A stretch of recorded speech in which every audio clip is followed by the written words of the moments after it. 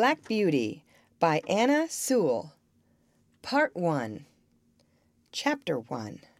My Early Home. The first place I can well remember was a large, pleasant meadow with a pond of clear water in it. Some shady trees leaned over it, and rushes and water lilies grew at the deep end. Over the hedge on one side we looked into a plowed field, and on the other we looked over a gate at our master's house, which stood by the roadside. At the top of the meadow was a grove of fir trees, and at the bottom a running brook overhung by a steep bank. While I was young, I lived upon my mother's milk, as I could not eat grass. In the daytime I ran by her side, and at night I lay down close by her. When it was hot, we used to stand by the pond in the shade of the trees, and when it was cold, we had a nice warm shed near the grove. As soon as I was old enough to eat grass, my mother used to go out to work in the daytime and come back in the evening. There were 6 young colts in the meadow besides me.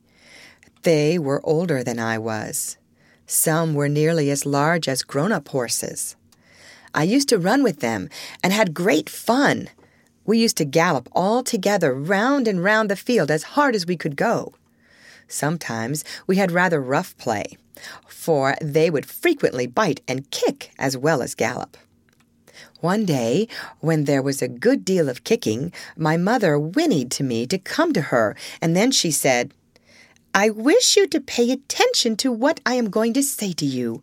The colts who live here are very good colts, but they are cart-horse colts, and of course they have not learned manners. You have been well-bred and well-born. Your father has a great name in these parts, and your grandfather won the cup 2 years at the Newmarket races. Your grandmother had the sweetest temper of any horse I ever knew, and I think you have never seen me kick or bite. I hope you will grow up gentle and good and never learn bad ways. Do your work with a good will, lift your feet up well when you trot, and never bite or kick even in play." I have never forgotten my mother's advice. I knew she was a wise old horse, and our master thought a great deal of her. Her name was Duchess, but he often called her Pet. Our master was a good, kind man. He gave us good food, good lodging, and kind words. He spoke as kindly to us as he did to his little children. We were all fond of him, and my mother loved him very much. When she saw him at the gate, she would neigh with joy and trot up to him. He would pat and stroke her and say, "Well, old Pet, and how is your little darky?" I was a dull black, so he called me Darky. Then he would give me a piece of bread, which was very good, and sometimes he brought a carrot for my mother. All the horses would come to him, but I think we were his favorites. My mother always took him to the town on a market day in a light gig. There was a plowboy, Dick, who sometimes came into our field to pluck blackberries from the hedge.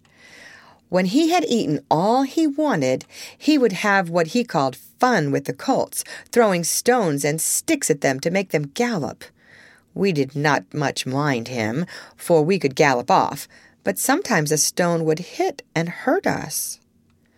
One day he was at this game and did not know that the master was in the next field, but he was there, watching what was going on. Over the hedge he jumped in a snap, and catching Dick by the arm, he gave him such a box on the ear as made him roar with the pain and surprise. As soon as we saw the master, we trotted up nearer to see what went on. "Bad boy," he said, "bad boy, to chase the colt. This is not the first time, nor the second, but it shall be the last. There, take your money and go home. I shall not want you on my farm again." So we never saw Dick any more. old Daniel, the man who looked after the horses, was just as gentle as our master, so we were well off. End of chapter. Read by Lorraine Montgomery for Lit to Go on the web at fcit.usf.edu.